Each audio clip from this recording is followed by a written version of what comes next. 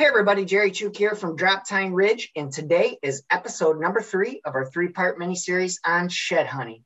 And we're going to be talking sheds as always, and dogs. And we got an expert guest with us. He's got quite the extensive resume. He's worked with North American Whitetails, Whitetails Unlimited, Gun Dog Magazine, Legendary Whitetails. His dog Taylor is the official mascot for Whitetails Unlimited. He is the dog bone hunter himself, Jeremy Moore. How you doing, buddy? I'm doing well. I appreciate you for having me, Jerry. Appreciate it. Hey, I'm glad you're here. We're hoping to help some people out and get them in the woods and training their dogs to find some sheds. We got Shed Rally coming up here March 13th and 14th. Are you going to be doing anything with that this year? We are. We always work with pretty good friends of ours over there at Whitetail Properties, and Shed Rally is obviously right up our alley. So we have been a part of it from a sponsorship standpoint for the last several years. We usually do, I think the last 2 years, we've provided them with some content leading up to Shed Rally, training tips, things to do with your dogs. We've done some series for them. This year, I just was on the phone with them last week, actually, and we're going to do something a little bit different. I'm kind of excited about it. We're going to record it, actually. Ben's going to be in tomorrow. We're going to record it, the kind of the promo for it, but we're going to team up with them and offer a 45-minute, like a Zoom call, like we're doing right now, training consultation specifically to talk shed dogs with a winner. So we're gonna put it out through the Whitetail Properties pages and then our Dog 100 pages, and pick a winner through that social, through Facebook and Instagram, and then we'll do like a one-on-one talk of anything they want to talk shed dog training. Oh, wow. So a little bit different than what we've done in the past. I think it's, I like doing these things and I like doing it this way. We've actually gotten into it a little bit ourselves with some training consultations. We don't offer them. We have a lot of people that ask about them. It's not something that we're really set up to do from a time standpoint. It's tough to make them work. And I think honestly, if we offered it, we'd be scheduling them all day long, and I wouldn't get my rest of my stuff done. So instead, but there's so many people that are asking about it, especially this time of where we are in life as far as COVID stuff, and so many people home, so many people trying to train their own dogs in the last 12 months.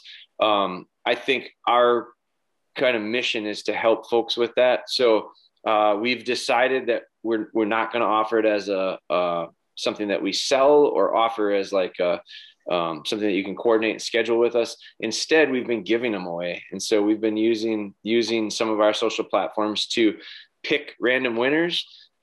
We just did one that's going to air pretty quick. A gal in the UK, actually. This is the cool part about the computer part. I mean, we can touch people from all across the world. So there was a gal in the UK, super nice, great couple. They've got a young pup. They've been following our stuff. They've been real active actually with posting stuff, commenting on stuff, sharing stuff. And they won, and we ended up reaching out to, his name was Matt, and we reached out to him and we surprised him on his birthday. So it was, nice. He had no idea. He thought it was going to be a Zoom call with family because they are completely in lockdown over there. And so here we are on the other end. And I don't know if he was excited or disappointed thinking he was going to talk to his family, but we had a great conversation. We had a few beers. It was awesome. It was really cool. So we're going to do that with Whitetail Properties here coming up in the next week. That is awesome, man. That's quite the gift for your birthday right there. Yeah, totally. Right. It was more fun for me, I think, to surprise him because the look on his face was pretty priceless. Oh yeah. That's cool, man. That's really cool. So moving forward, I had the privilege to spend deer camp with you a couple of years ago down in Kansas. We had a good time, didn't we? We had a blast down at Wicked Outfitters in Racine, Kansas. We both came up empty-handed, but you know what? We had some great memories on there, some great friendships that we had, and really enjoyed myself. And it was there that you really kind of made me interested in what you call a deer dog. Sure. I knew I wanted a dog. I didn't know what kind, didn't have any background, no training or anything like that. And I was pretty sure I was going to kidnap Taylor at one point, but I wouldn't get away with it. Attack on people. So I ended up having to get my own dog, Sadie, which I'm absolutely really, really pleased with. And I started off online, just kind of researching things. I believe you go down south to get your dogs. How do you pick your dog out, and what sets that dog apart from the others? Well, yeah, over the years, I've gotten dogs from several different places, several different kennels. I think there's a lot of good ones out there.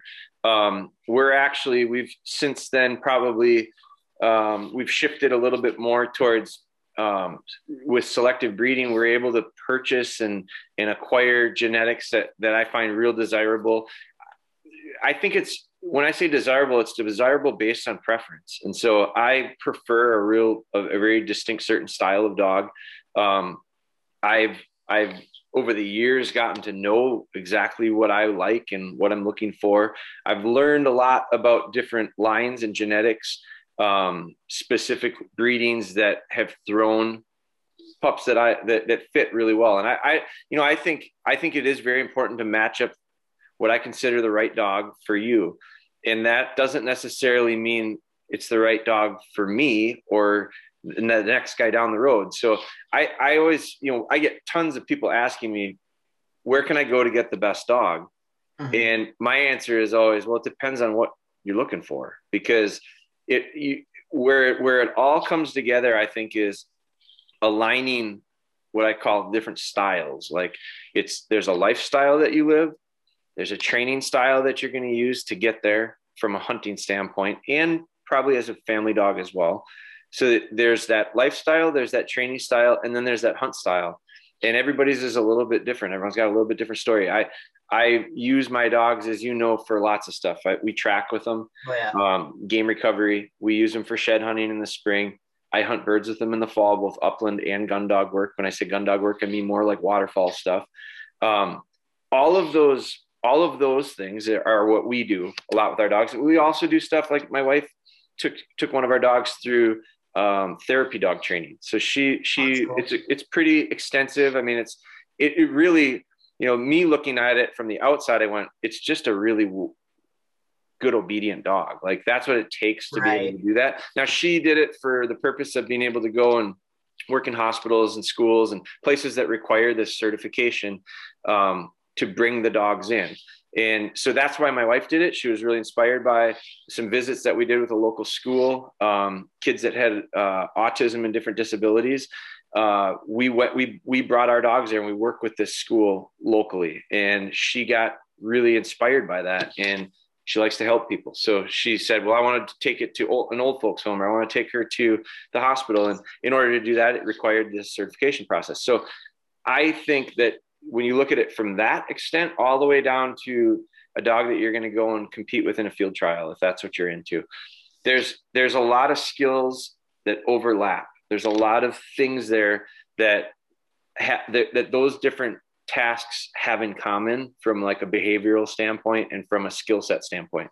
So my flushing dogs that we hunt grouse with in the fall and woodcock, they quarter and they cast and they work within a certain range, and then they flush, we shoot, they retrieve. My shed dog, if you look at what a shed dog does, they quarter, they cast, they don't necessarily flush, but they too use their eyes and their nose, just like that bird dog did, to get to something, recognize it, pick it up and bring it back to me. The difference between that is, there's no flush and there's no shot, but the skills, all the other skills, the ability to get out and work within range, the ability to recall in situations there's distractions. You bump a deer. Well, if a pheasant dog is going through CRP field, bumps a deer and runs after the deer, does that make it a bad pheasant dog? It really doesn't have anything to do with pheasant hunting. It has to do with control. It has to do with the ability to stop in a distracting situation and recall the dog back. So those skills really transfer across all of the different platforms as far as what you're going to be doing in the field. And so where do you get the best dog? Well, that is what has to line up. So different dogs have different styles that fit better for them. I prefer a softer dog. I think some people look at soft and it's, you tell me you've got a soft dog, I look at that as it's very desirable. I know some people that if I say it's a little soft on the softer side, they look at it as a real negative. They don't want anything that's not their style of training. That's not going to fit for them. They're maybe a little bit heavier handed. They're more into some force methods, some avoidance training stuff. A soft dog doesn't work really well for them. They might like a dog that's real hot. I consider a dog that's a little wired, a little hot, a little more drive, a little more go. I look at that and you tell me that's the type of dog it is. I'm a little, I'm not that interested in it. Where some people go, that's what I need. That fits what I'm doing. So it's matching up those things. And that's what makes the right dog. So, and that's kind of a simplistic way of looking at it, but it's also, then it's just like anything else. You can dig into layers. Dog training is simple. And generally it's not very complicated, but then you start getting into it a little more involved, and it's just like everything else. Like you could look at a motor, like an engine, a combustible motor, and say it's pretty simple.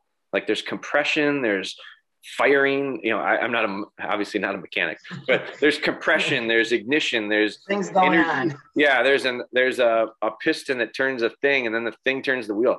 So if I knew what I was talking about, I could describe what a combustible motor does and make it sound pretty simple. But then you start digging into it and you start changing the rings on the piston and making the thick, that we're talking about micro measurements in these tolerances and variances that are really, really got to be perfect in order for it to work. So yeah, it's a little more complicated that way, but it's not that complicated. Nothing we do is that complicated, I don't think. Like carpentry is pretty simple, but good carpenters they get real involved with it, and they get into the fine details, and they pay close attention to little tricks and things that work well. Same is true with dog training, but matching up the raw material, which is the dog, to the guy that's going to hold on to the other end of the leash. I do think that's important.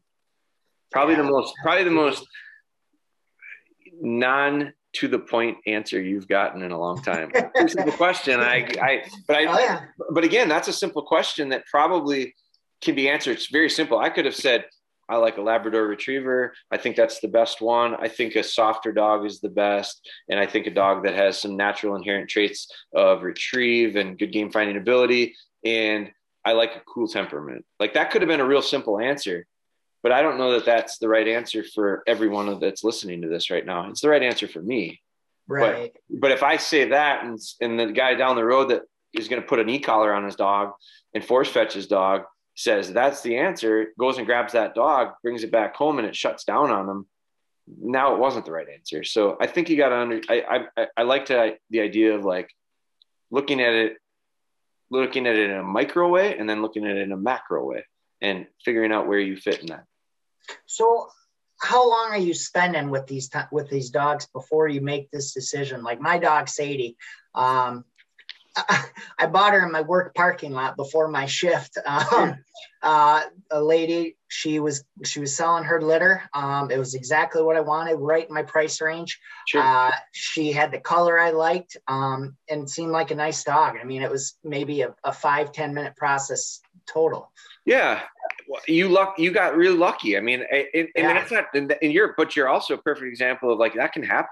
Certainly. Mm-hmm. And I think part of it probably has to do with the idea that you, prior to getting her, I don't know that you necessarily, if I had asked you before you got her, if I had said, hey, well, what style of trainer are you?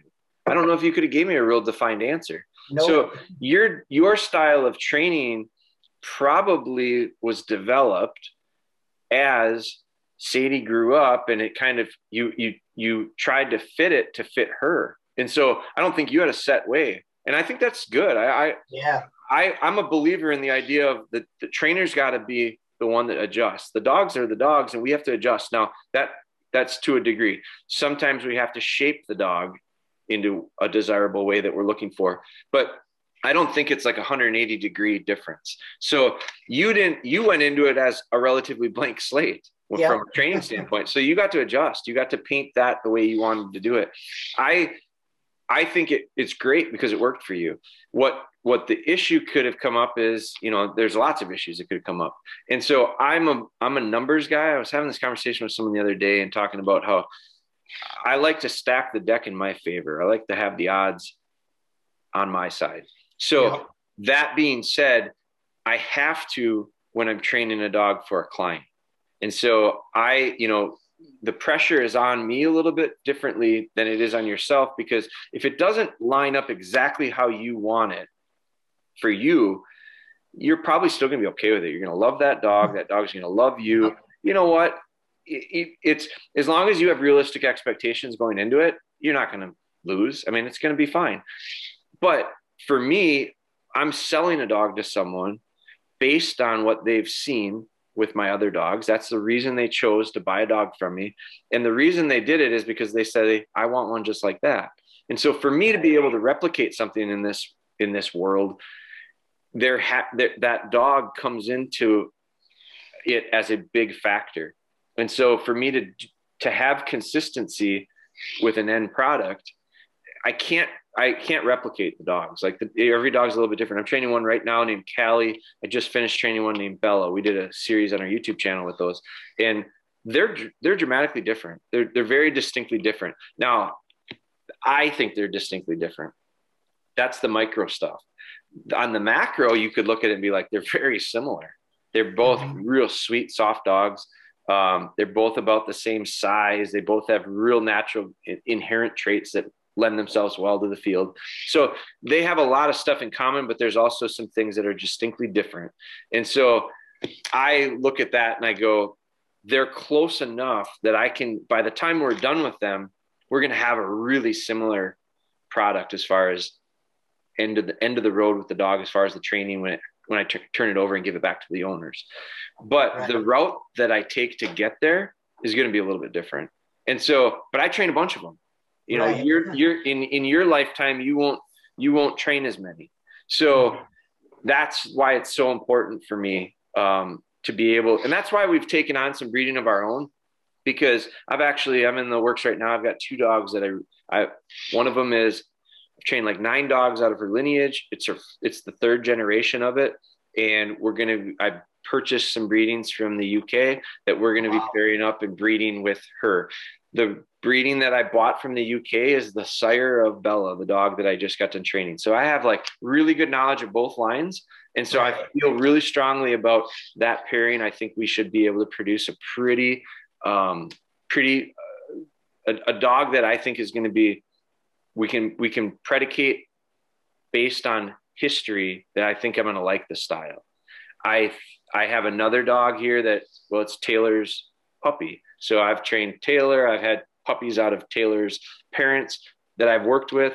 So I have this, again, 3rd generation type stuff. And we're looking at breeding her to this sire. So we're going to have the reason I'm doing it is it's because I think it's going to give me a better chance of fitting the right dog for me and ultimately my client than what I potentially could go buy. And there's a lot of good dogs out there. I mean, there's a ton of them. There's a lot of good ones. There's a lot of them that aren't so good for me. Not to say they're not good for the next guy, but I always tell people, you gotta match that stuff up. I think you hit the nail right on the head. I mean, with that answer there, you're right. I was a novice. I didn't know anything. Watched some of your videos, talked with you a little bit, learned as I went along. And I'm still learning. It's crazy. Heck, me too. Last year it was funny. So I took Sadie out. We're doing a run. I found a little spike here in Michigan. They're not monsters or anything. Yeah. And I worked her in that area, and she eventually found it. I'm like, this is great. This is good. So when we continue on to this next area, I do these things called speed tours, where prior to shed season, I'll go online and I'll find a bunch of areas that have high concentrations of oaks, because I hunt a lot of public land. Yeah. And I got to focus where those deer are at. So I focus on those areas there. And we moved to the next area, and it was picture perfect, man. I had my camera in my hand. I saw the biggest shed I've ever seen in my life, about 100 yards up. I'm excited, and Sadie's 30 yards ahead of me. I'm jumping up and down. I'm like, I can't believe that this is going to be awesome. I start working her downwind of it. And keep in mind, this had been a couple hours since we've been out there now. Sure. And she's going right to it. I'm getting excited. Good girl, good. And she doesn't run. She doesn't walk. She trots literally right over it. And I think her leg even nicked it at one point. And I'm just like, oh my God, what happened? Yeah. And I really had to think about it. and kind of ask those questions. Why? Just like I do hunting. Why should I hunt here? Why are the deer using this area? And I realized that I wasn't hunting sheds the way I was training. Sure. So now what I'm doing is every 20, 30 minutes, I'm throwing an antler down and I'm walking her downwind of it, just helping her with that confidence. And sure. It seems like that's helped a lot. Well, think about it. Dogs learn stuff through repetition and consistency. Like that's what training is. It's shaping behavior. It's forming habits by doing something repetitious and consistently. And so you're right. Training and hunting are totally different. And so, and it's tough to replicate. And so I look at we can do the best we can, but we have to understand that the real thing is different. And so it's similar when you start talking about like a bird dog. So pheasant hunting is a good one to make a comparison to. So you can practice in your yard. You can prepare the dog as much as you want. Taking them hunting is very different than what you practiced for in the yard.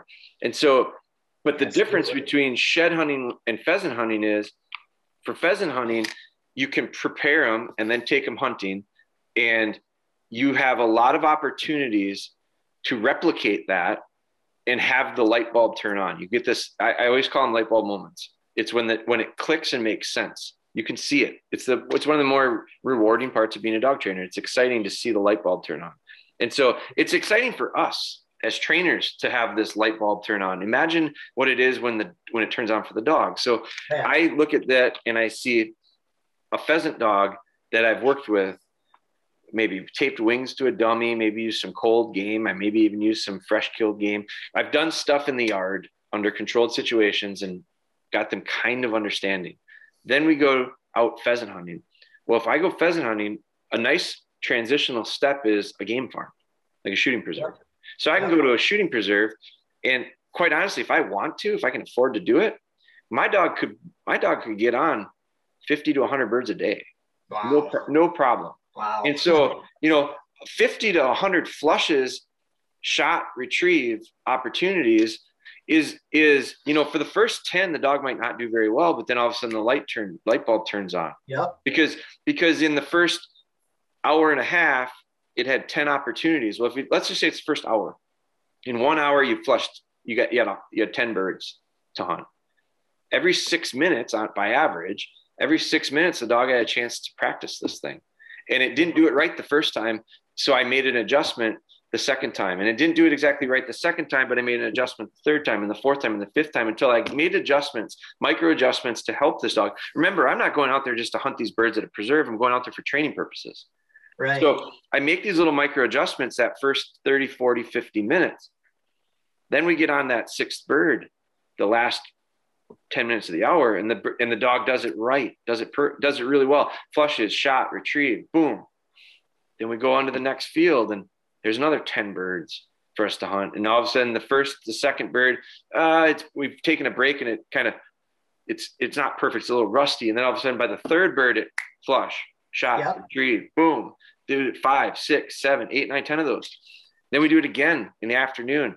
And by the end of that day, my dog's seen so many different scenarios, had the ability to make the mistakes it needed to make, get corrected for it. When I say corrected, I don't mean in a negative way. I mean like set it up better, set it up successfully. And then all of a sudden the light bulb turns on and that dog turns into a little flusher. And the dog turns into a little retriever. And then you hit a cripple, and the dog tracked the cripple and brought it back to you. Now the confidence is just booming in that dog. Right.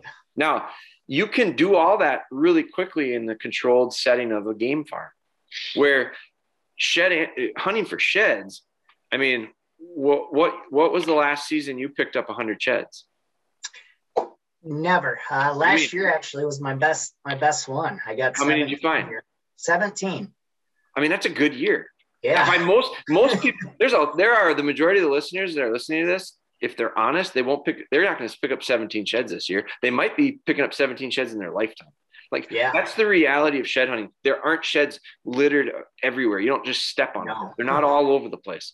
There are spots that are really good. I've had 100 shed seasons. I haven't had one for 5-6 years now, but I did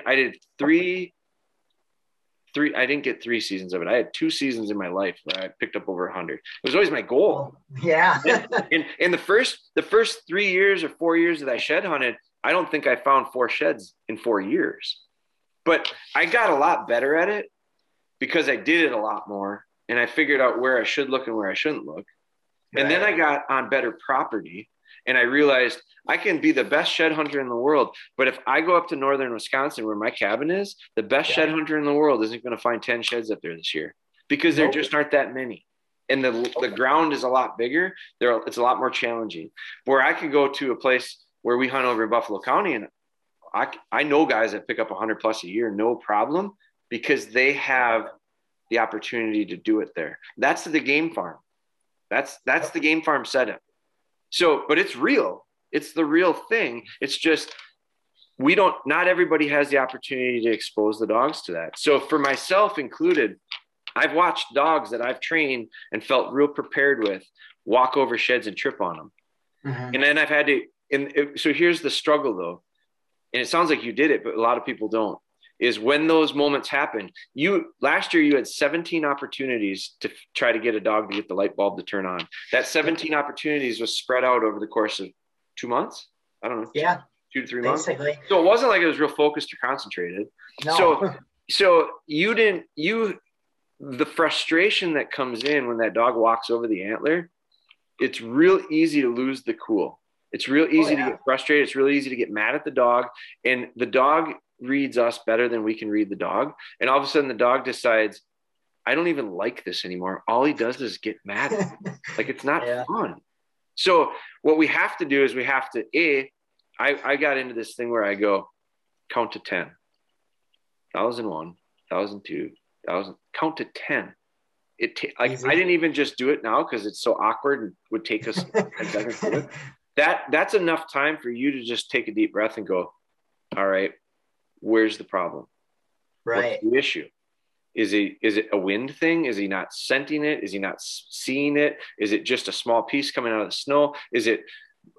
What is the issue? And maybe you can come up with it, maybe you can't. But what you have to do is, like, literally, we did it with at a workshop once. We had a gal, and we had an antler that was out in the woods that we had found, and we let her basically stand over the dog and, come on, find it. Give that hunt command, hunt command, hunt command, hunt command, hunt command, hunt command, hunt command, until the dog found it. When the dog did, that's when you got to explode with the excitement of, you did it.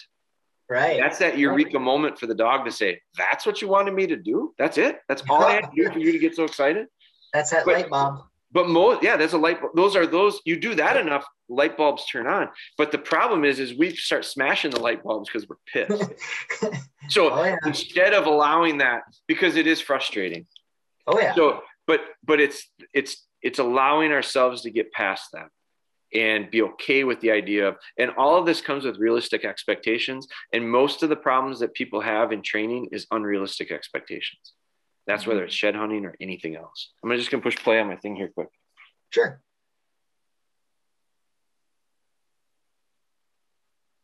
Okay. So I do think that's a big, big part of it. You know, put it into perspective. Your best year you've ever had, and you had 17 chances for it to make sense to the dog. Yep. That's asking a lot. So I always tell people, I think it might take a couple seasons, might take a couple good seasons before a dog really turns into what I consider to be a shed dog. I've got dogs right now that last year we hardly shed hunted. COVID came, and it was just, we didn't know if we were allowed to travel. We didn't know. So we don't have real good shed hunting right here by my house. We do a lot of trips, and we've had a lot of success going to certain areas that are real target rich. And we just didn't do it last year. So now as I go this year, I've got our own personal dogs, which is 3 of them. They've all picked up antlers before, but I would completely expect them to be relatively rusty with the idea of what are we hunt. Now we've hunted birds in between. We've done all sorts of other stuff. So I would look at it and go, we need to work our way back into it and getting them on a good number of sheds before the light bulb clicks again. It'll go quicker this year than it has in the past, but we got to do that. So, you have a couple products. You got the antler, you got the kind of a deodorant wax stick there, and then you have the liquid scent. And all 3 of them have really helped out quite a bit. those are three of the things that you can use for training your dog. We're going to go back to this dog we just picked up at the kennel today. Sure. And I think you absolutely hit it again on the head with, you don't have areas where there's a ton of sheds everywhere. Right. So you're using those training things, those training tools to start working with them again. What are we doing as soon as we get home if we're just focusing on that dog to shed hunt, solely shed hunt? First things first are always foundation. You can't build a house without a good foundation. So when you bring a dog home, heel, sit, stay, come when I call you. If you can't do that, you can't turn him into a shed dog. You can't turn him into any type of hunting dog, because if you rely 100% on natural inherent hunt, you'll have a dog that will hunt for themselves and out of control. And that is no fun. No. You'll leave the dog home because you won't get invited back to places. So it's just, it's like having that. So my son played basketball. He's in college now, but played high school basketball, and through high school basketball and through his youth basketball and all that stuff, we played, school stuff, rec stuff, AAU. So we get into AAU basketball, and there's, everybody plays AAU. It's not like it's a special thing anymore. But so we go to AAU basketball tournaments, and we see kids that have a wide variety of skill levels. And they're supposed to be a little bit better players than the average, this AAU stuff. So I see these kids play, and I see some of them have real good fundamentals and real good foundation is what I call it. They ball handle well, they see the court well, they shoot well, they do the skill stuff really well. And then you see some kids that are playing in this that are just straight up athletes. Very little skill, but a whole lot of athlete. When they're at a young age, I watch these kids play, and I look at it and I go, the kid that has the skills and a little bit of athleticism, I mean, you got to have some, there's this balance. Right. Some athleticism, you have to have some skills. But the kid that has a real good skill set early on, typically, as I watch these kids go through middle school, high school, and some on to college, the ones that rise to the top, the best athletic ones in the world can't get past a certain point based on athleticism. Because at some point, the rest of the kids catch up with athleticism to a degree. The bodies mature, they fill out, they become better athletes. But if they've got a good foundation of skill sets underneath them, they get past straight up athletics. So dogs that have good natural hunt can get you somewhere, but without foundation, that ceiling is a lot lower than having the foundation and the hunt. And the thing about dogs are that we've bred them for centuries and centuries to be really dialed into certain jobs. So those things are pretty powerful. So most dogs have more natural talent than we'll ever be able to capitalize on, in my opinion. I think most dogs are better hunters than we ever get it out of them. But it's the ones that we can put the foundation in, have the control, be able to enjoy. I just talked to the person that hunts with their dog. They said it's primarily a pet, family dog, but they're going to hunt a few weeks of the year with it. And they wanted to ask questions about, how do I go about the hunting part? And I said, are you talking shed hunting then? Or these people are going to do bird. These people are going to do upland with it. Okay, upland. But this could be shed too, because there's probably a lot of folks. So here's the other thing about this is, if you're buying a dog just to shed hunt with, that's a really short window of the year that you're going to be able to use it for. What are you going to do with the rest of the year? This isn't a 4-wheeler that you park in the garage. This isn't this isn't a food plot implement that gets used in the spring and then it sits in your shed. Like, this is a dog. So, and most people know that and realize and see the value in it beyond just shed hunting or beyond just bird hunting. But I looked at it and I see it as the true value in that dog is what it brings to you when you're shed hunting for a short window of time throughout the year. The true value, the bigger value, is what did it bring to you when it's not shed hunting? And if you don't, so if you've got a dog that hunts like crazy, but you can't take it for a walk, you can't take it camping, you can't take it to the kids' soccer games, you can't go anywhere with it, you can't travel with it, you can't take it into a hotel room, you can't do anything else but go hunting with it, at best, you're going to use it for a few weeks a year. Right. And so I look at it, I just don't see dogs as tools like that. So I think that person, back to your question, what do you do when you bring them home? You put in a foundation. I spent 10 to 12 months focusing 90% of my effort on them. Now, at the same time, I think you can develop skills that will transition to the field really well, like little hunt command games. I use we teach a dog to hold an area. That's where that scent comes in. So we use that scent on a tennis ball.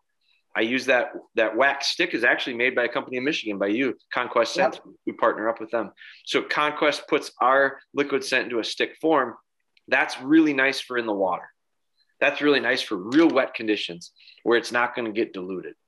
I like the liquid scent on a tennis ball because I like to roll it across the grass into cover and lay a trail. It's like a little track for the dog to follow in.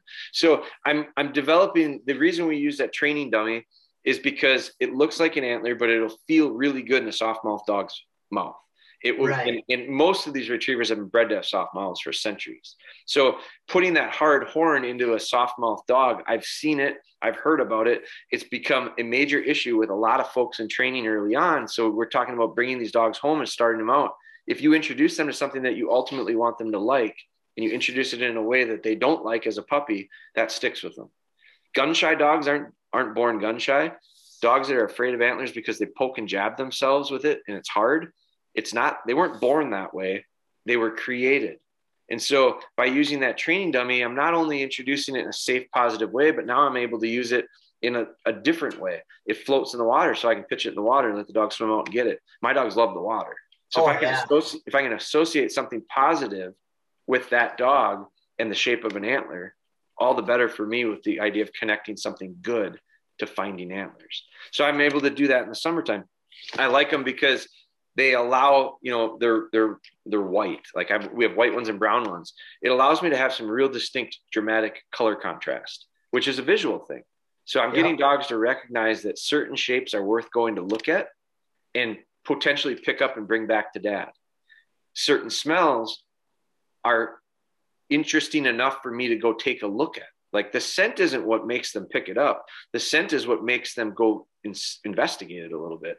And the idea of the shape is what they understand as there's one of those things that dad gets real excited about if I bring back. I don't want the dog bringing back sticks.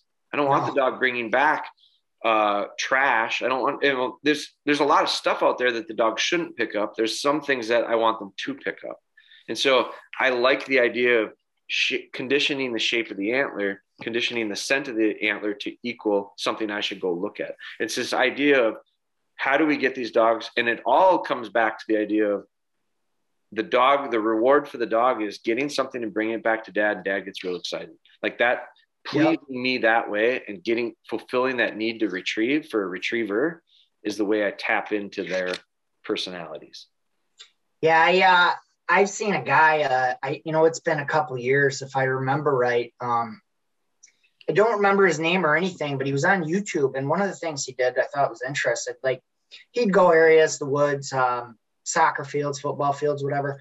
And he had a cutout of an antler that he actually put on the ground, like a 3D cutout. And I thought that was very interesting, that he would do something like that, just kind of work that with that scent and then kind of put the two together. Well, it's visual. Yeah. It's this idea of visual. Now I don't use that. And I've heard there's a lot of different ways to do this, but the idea with that to me is, if you get a dog to come to that location, first off, I don't know that it needs to be that dramatic. I think that the idea of them going to inspect something, I think I can get that usually through the idea of it being visual, like our training dummy, pretty bright white sitting on shortcut grass. That stands out pretty good.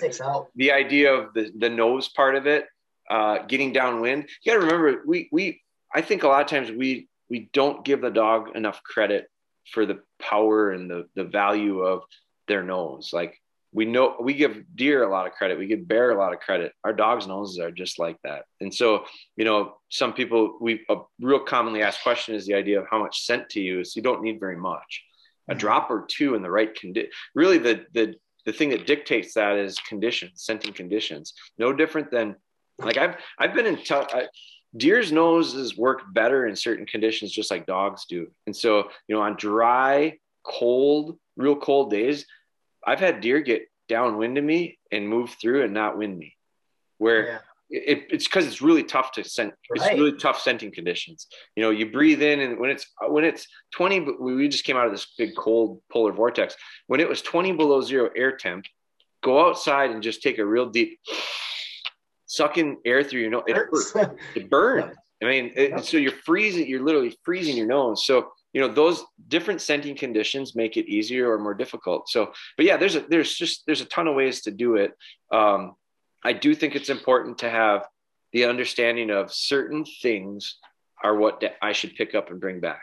And they're not always going to be the same, just like they're not always going to smell the exact same, but there's a lot of similarities in what they look like. There's a lot of similarities and overlaps of scenting layers that are there or not there at times, but enough to get the dog. That's why we use that scent. I mean, I use about 13 different scenting elements. I make that myself. And so there's like 13 different clues in there that put into the dog's mind of, there's one of those things that I've smelled in the past that when I went over and looked at it, it was one of those things that he likes me to pick up and bring back.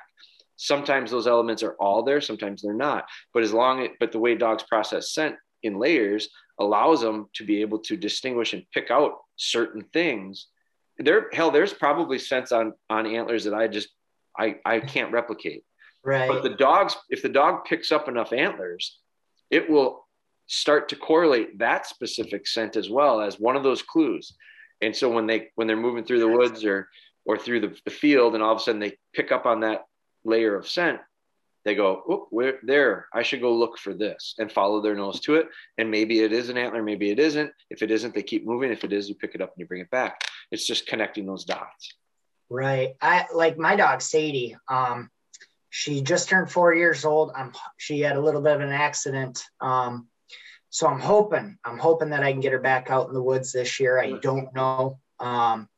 We gave kind of a trial run, and she was a little sore, so we're just going to take it easy. But one of the things that I found that she is unbelievable at is finding dead deer. The buck that I hunted for 2 years, Goliath, I'm walking through the swamp. I come up and I'm like, what in the world? Sadie's up there, tail a wagon, just going nuts. Yeah. And I'm getting closer and I'm like, oh my God, it's a big buck. And I get up there and sure enough, it's a deer I'd been hunting. Sure. And it was just incredible to see, you know, her get that. Whereas a shed antler, I've taken her out now. This is going to be her 4th year, 3 behind now.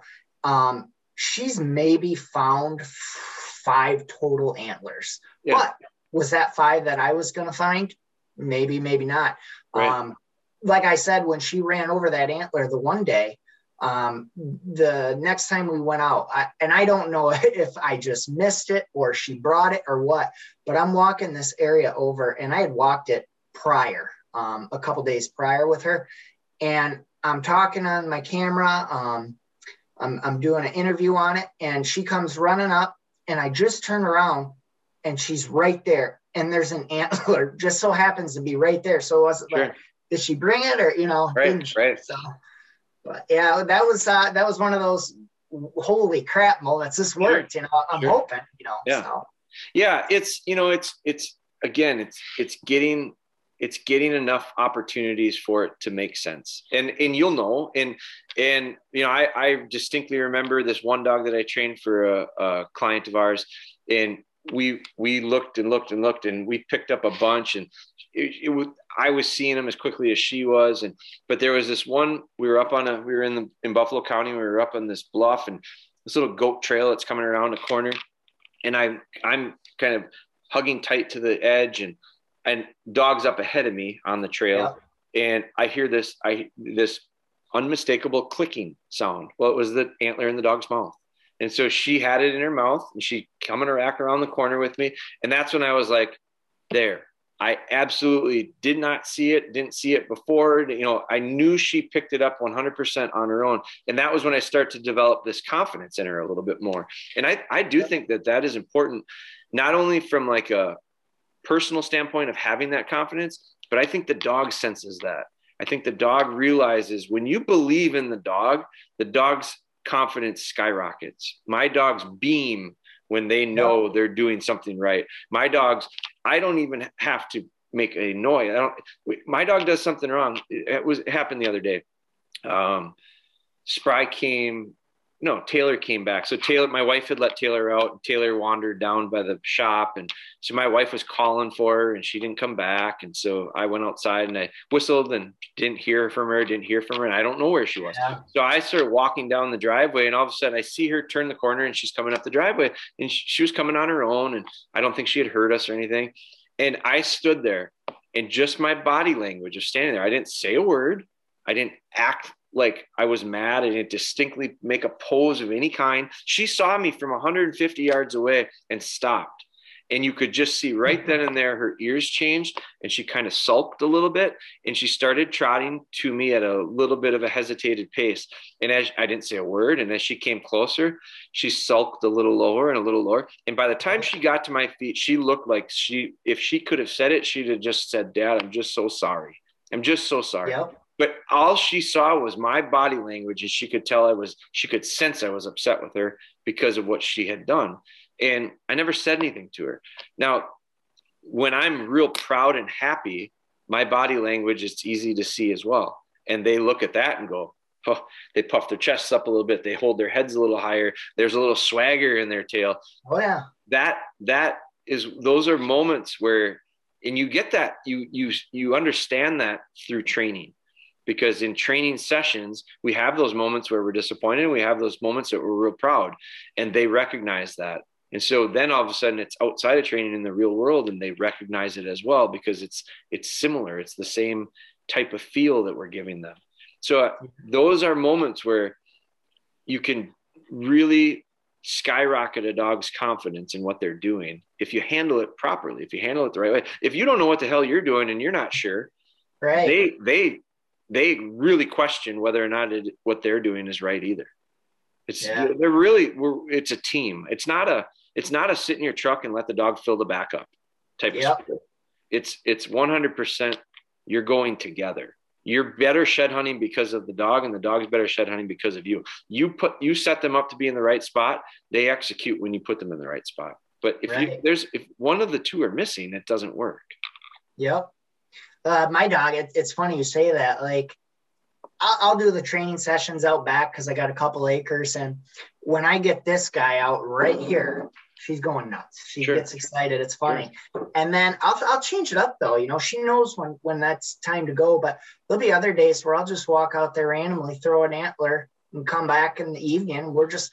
I don't say any command word. And it's funny because she'll be trotting along, doing her thing, and she'll all of a sudden come across it. And she'll stop, and she throws her head back looking at me like, hey, I think this is something you want, but I'm not sure, you know, because those are those moments. Those are those moments of a little bit of hesitation and second guess on her part. And when you confirm, that's exactly what I want, she goes, oh, okay. And you do that enough times, and then you're going to have a light bulb turn on. But that's exactly what you're looking for. It's exactly what you need. So you can't memorize a routine with the dog. You can't have the dog memorize the play. Like, it's not a rehearsal. This isn't a rehearsal thing that you do the exact same thing. You can do that and it'll look real good for that moment in that scenario, in that structured session. But once you get out in the real, when you transition that to the real thing, it doesn't work. So we're not looking at trying to get a dog to memorize the answers to the test. We're trying to get a dog to understand the concept. And then when the test gets put out there, and the test is a little different today than it was yesterday, they understand the concept enough that they can make sense of it. Oh yeah, absolutely. And it was just funny, but it was one of those things where it was like, as a trainer, I was like training her. It was like she was connecting the dots right there, and it was it was a good feeling. So 100%. Even in the woods when we're doing the real life stuff, if she does that, I'm investigating that area. I'm getting her excited, but totally. Yeah. Totally. So that's cool. But look at it too.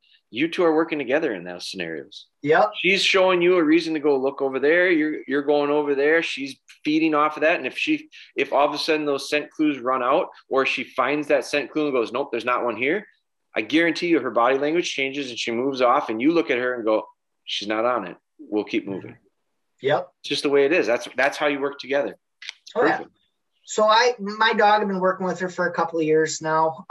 Been enjoying her thoroughly.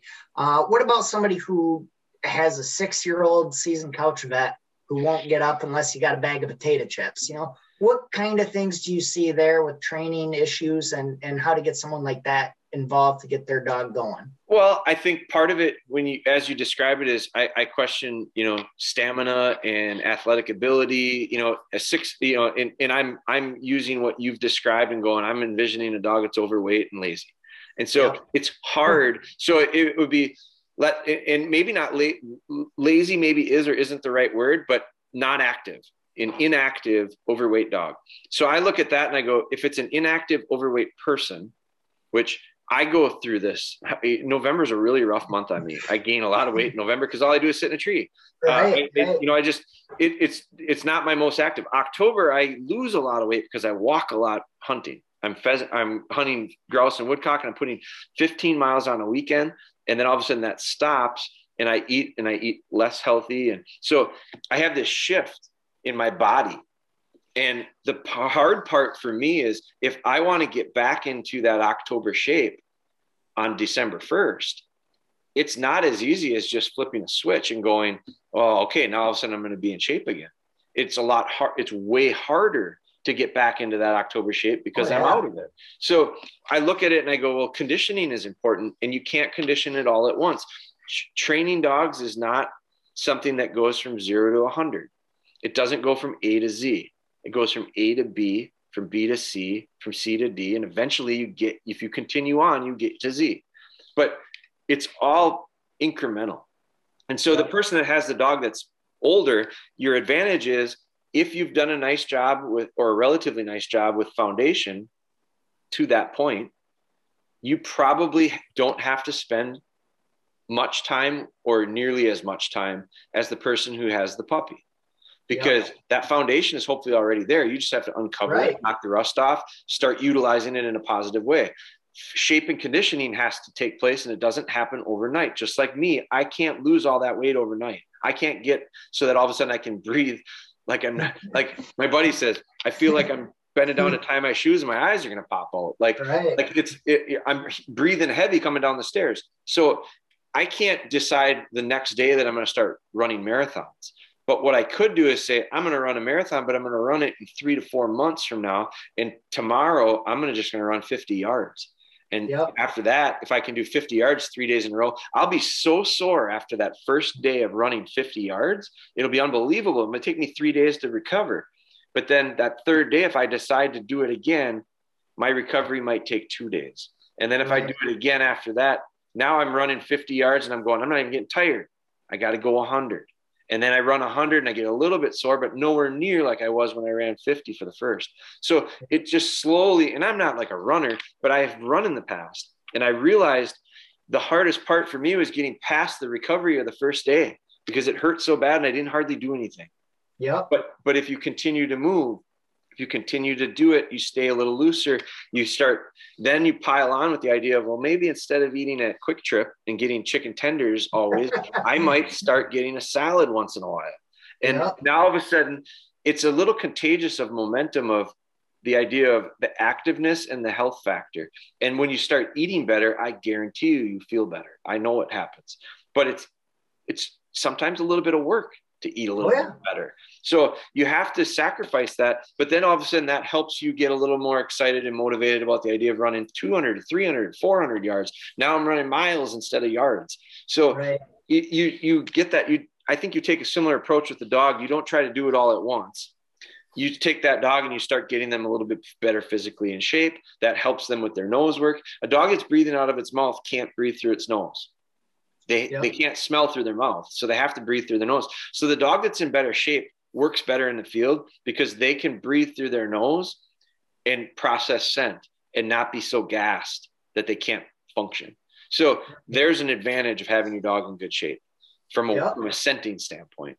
So you start doing that, and then I think you look back at your foundation and you go, well, we got a pretty good foundation, so I'm going to start running some memories. I'm going to start setting up some trailing memories with that training dummy. And make it simple, but make it fun. Make it high reward as far as the idea of praise. When my dogs do things right, let them know. We're real quick to let dogs know when they make a mistake. We're really quick to correct them. We're really quick to tell them no.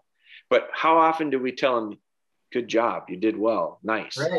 So the idea of timing is very important in training. And when you correct something, it has to be exactly at the right moment. But you also have to understand when they do it right, you have to praise at exactly the right moment so they understand not only what is not desired, but what is desired. So I think you start incorporating some of that stuff. It's not real complicated to train a shed dog. I think you got to understand what the shape is. I think you got to understand what the scent is, and then what to do with it when you get it. And so I like using drills like memories. You've seen probably some of that stuff. Oh, memories are great. Memories are great because they allow me to build a dog that's calm, quiet, and steady. They allow me to have a dog that's under control. They have a dog that understands that things don't necessarily come from my hand. I don't have to throw the dummy every time for the dog to get it. They're going to have to pick it up off the ground because the last time I checked, the antlers don't come out of my hand. They're laying in the ground, and that can be a challenge for some dogs. So we get this idea of dogs picking stuff up off the ground instead of coming from our hands. And then from there, we can start working into some hunt command stuff and transitioning into cover and some scenting stuff. And so it's not, so the person that's got that older dog, I think you start in the same spot that the guy starts with the puppy. The guy or gal starts with the puppy. You start in the beginning. Yep. It's just that the rate of acceleration might be a little bit different because your foundation may allow you to go faster. But I guarantee you, we all have it with all of our dogs. The 6-year-old dog that's real good on the couch has holes. No matter how good you think they are, there's going to be some holes. You'll find the holes in training. That's good. Yeah. Some people are afraid to find problems in their training. I think you should look for the problems. You should put your dogs in positions where you'll find those issues. They'll stand out, and then you fix it.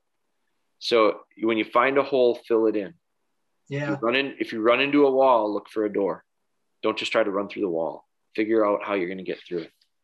Yep. And correct me if I'm wrong. I think I heard you at one point in one of your sessions I was listening to. I don't know if it was your podcast or not. A dog has, 3 seconds to give that. It's not even very long to give that. Yeah, even less. I mean, it's a second to connect the idea of correct and incorrect. And it's been done in tests. They've done tests where they have short-term memory and long-term memory. We try to develop their long-term memory from a retrieving standpoint, but the short-term memory is connected to the idea of learning. And so the timing is so important. If the dog, like place training is a skill that we really like. And if the dog is up on their place, it's an elevated platform. And if the dog steps off of it, if they walk off of it and take 2 steps and then I tell them no, they're going to think I'm telling them no for the second step that they made off the ground.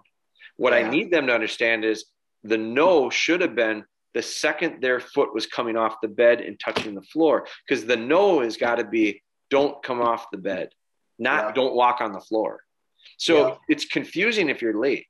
Now, so your timing has to be there. Now, the other thing with using place training as an example is let's say the dog comes off 3-4 times in a row and we tell them no and we put them back. We tell them no and put them back. And the third time they go to the edge and they pause.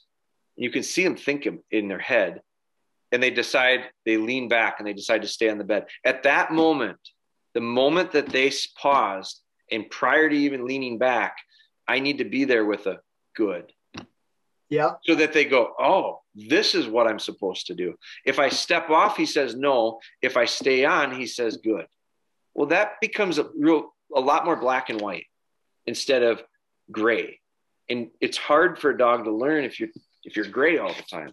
Right. You got to make it easy for them. So timing is just very, very important. Yep. So there you go. 3 seconds or less. Right then and there, you got to hit it. And you talked about it, being a marathon runner, you're not going to get on a treadmill and run 6 miles right away. You're going to die. Right. Small, short sessions right then and there. And then you were talking about October and transitioning over into to November. And when we're transitioning out of hunting seasons, as a guy who works, 50 hours a week, how much time is sufficient enough to work with your dog once the season is officially over? Well, I don't measure anything by time. Okay. I don't set it on, hey, I need a 5-minute session, 15-minute session, 10-minute. I look at it and I go, it depends on how the dog's doing. Sometimes we can go a little bit more. Sometimes we go a little bit less. I try to adopt the idea of we're not going to dogs are always learning. So we're always going to be training. I might not have a session. I might not have a formal session with a dog for a week. I might not go out and do anything formal with them, specifically building on any skill set. The last 2 weeks, because of the cold weather prior to last week, we did not do a lot of work outside. Yeah, the vortex. That doesn't mean that we didn't train. So what I did, I've got 2 dogs right here, one over there and one in the kennel right now. I've got 4 dogs here in my house, and they're in training right now. I'm busy doing this. I'm running around doing that. They're on their place. They're understanding, hey, now this isn't the first day that they've done this. They've done this for a long, long time. This is a cultural thing. This is a lifestyle thing that we've had them learn. Right. But with a young dog, I could set up, I might have a podcast to record with Jerry at 2. So I'm going to work on that. Dog's not place trained yet. So I'm not going to set it up to be jumping off the place and screwing around in here while I'm on the podcast and can't pay attention to him. So that's dog's going to go in the kennel. That's training. Yeah. That's training. That's the understanding of I'm separate. I'm going to be quiet. I'm not going to have the ability to make a mistake. Training sometimes is avoiding bad habits as much as it is forming good ones.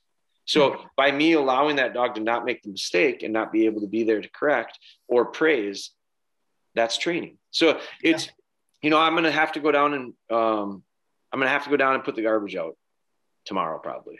So I could put the dog on a lead and I could work on some heel work and I could walk the dog down to the dumpster and throw the garbage in the dumpster. That I got to put that garbage out no matter what. So I might as well get training out of it. And I'm going to build in some good solid heel work. And if the dog is to the point where we're starting to work off lead, I might work the dog off lead a little bit. If not, we'll put it on the lead. So instead of me leaving the dog in the house and going to put the garbage out, or instead of me just letting the dog go free run, I turned it into a session of heel work. I've got a dog that's the opposite right now, has a real hard time getting out, wants to be in heel all the time. So that dog, I might do the opposite. That one, I'll go out, put the garbage out, but I'll try to encourage that dog to get out and quarter. It's training. It didn't take me any more time because I had to do that stuff anyway. Excellent. Well, speaking of time, I've taken quite a bit of yours. I just want to get a couple listener questions out that people ask me. You bet. We'll be wrapping this up. Okay, so I got 3 of them, and a couple of them we might be kind of piggybacking onto from previous answers, which is kind of nice. But here's one here, and it says, when training my dog is running around like crazy, but her nose is to the ground, eyes wide open. I feel like she's missing sheds. Is this normal? And if not, how do I slow her down? Well, is it normal? For some dogs, it will be. For some, it won't. My question would be, are you finding sheds that she's not? Because if the dog's running around and not finding any antlers and you're not finding any either, there might not be any antlers there. Yeah. So if the dog is running past antlers continuously and you're seeing them, you've got a little bit of an issue there. So slow down. So how do I slow a dog down? I slow down. Dogs oftentimes feed off of us. So I'd ask this person, what is your pace usually like? Are you go, go, go, go, go? Because that's what the dog will do. Yeah. I see that all the time in my dogs are pretty cool, pretty calm. Part of it has to do with genetics and their natural demeanor. Part of it has to do with culturally. That's what we really try to emphasize. I slow everything down with the dogs. It allows for a dog to work slower. I've had some people ask me about, my dog likes to track fast. How do I slow it down? Well, in training, there are ways you can do it. I think you can age the track a little bit longer, make it a little more challenging. Because I'll ask, how does your setup look? Well, I drag the line, I go back and get the dog, and then we track it. Wow. That's like asking them to put a 3-piece puzzle together. Not that hard. But if you give them a 100-piece puzzle, they can't go at the same pace that they did the 3-piece puzzle. So you make it a little more challenging. So the idea of, if the dog wants to work real fast, I work until the dog gets moving too fast, and then I stop. And I tell the dog to stop. Mm-hmm. And then I take a deep breath and we pause. Okay. And now the dog starts to ramp up, stop him. Ramp up, stop. So what this will do is this will force you to slow way down. Here's the question. Are you patient enough to do that? Or are you going to go, I can't go at this pace. I got to get going. Because then you're answering your own question of why does your dog go so fast? Because you go so fast. So slow down. Okay. And then the next one is, and this actually has to do with your antler right here. This guy. The dog bone antler is a little bigger than what my area holds. Does this matter, or will they still be able to find like the 4 points and spikes? Well, I think you train with different stuff. I think that's a good place to start, that training dummy. It's because of the material. It's because of what it can do for you in a positive way. I think it's the same answer could be, this could be the exact same answer for the person that messages me from Montana that says, that's a lot smaller than the elk antlers and the mule deer antlers that we're going to find. Will it pick up the bigger ones? My answer would be shape is shape, and general shape is, no two sheds look the same. So we're going to use that as a benchmark, a baseline to get started. But then if I want them picking up elk antlers, or I want them picking up moose paddles, or I want them picking up mule deer, 100-inch mule deer sides, I'm going to have to work some of that in. No different than if I want a dog to pick up a Canadian goose, I'm going to have to, I don't train with a teal. So, but I want dogs picking up birds. So early on, the easier thing for them to pick up is the teal. So I use little birds to start out with, and then I incrementally get bigger and bigger and bigger until I've got some big farm ducks, big Aflac ducks. They look like the duck from Aflac. I keep those frozen in my freezer because that's kind of like a Canada goose. So right. I have different shapes and sizes of stuff. I've got a dog right now that we're training for upland, and we've intentionally have been using hen pheasants because they're a lot smaller than these big roosters that we have. So we have not shot any roosters over here. We've been shooting hens over here because it's a smaller, more manageable bird. The idea is build the confidence in her with it, and then we'll start getting bigger. So I think if you're concerned with, we got a lot of spikes and forks, I'm starting out with that training dummy because it works because of the shape and the feel and the ability for them to retrieve it and have it feel good in their mouth and not poke themselves or jab themselves. Then go to a spike or fork and use that as well. Then go to a great big 5-point side eventually when the confidence is there. But you got to I want to have these dogs understand that there is a variety of stuff out there that counts. That counts too. Cool. Well, very, very good answer. So, you've given us a plethora of information, and I can't thank you enough for that. Man. Where can anybody go to see what you got going on? I know you've had some great episodes coming out, and anything about you. Yeah, so social media is probably the best. At Dogbone Hunter is all of our stuff. It's YouTube. Dogbone Hunter is our YouTube. Instagram and Facebook. Those are the ones we use the most. Our website is dogbonehunter.com. And so that's the best place to probably start and dig into some of the stuff. Our YouTube is a platform that we're really trying to utilize a lot more. It fits really well. It works really well. And it with YouTube stuff. It just is a great place for people to get information. And we are putting a lot of time and effort into creating playlists, creating series, creating different content pieces that hopefully bring some value to the person that wants to train their own dog. Social media is social media. So like Facebook works a little bit different for us than Instagram, but I do think that each one of them has a value in its own kind of world. If you're into podcasts, we have a podcast out called it's the Dogbone Podcast, but PAWDCAST. You can just type in Dogbone Hunter or Dogbone, it'll come up. But that's available on all the apps, all the podcast apps. So podcast is a little bit different than the video blogs, and the video blogs are a little different than the playlists. But those are, I think, the best places to start. We've got a series of training videos that I don't talk about that often. Those are really well produced and formally sequenced. You can get all the information if you watch our YouTube, but there's probably 10,000 hours of stuff there to get the 3 hours of focused sequence stuff that we do in the video. So, it just depends on how you like to consume your stuff. And we provide products that I use and have designed and work well for me.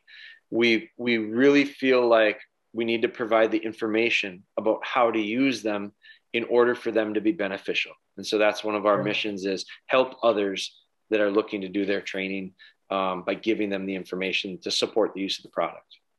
Yep. Well, you know, I've seen you post quite a few YouTube posts throughout the week. And sometimes as much as a couple a day. So, yeah, you know, like you said, there's a lot of information. Anybody out there looking to work with their dog, Jeremy's the guy.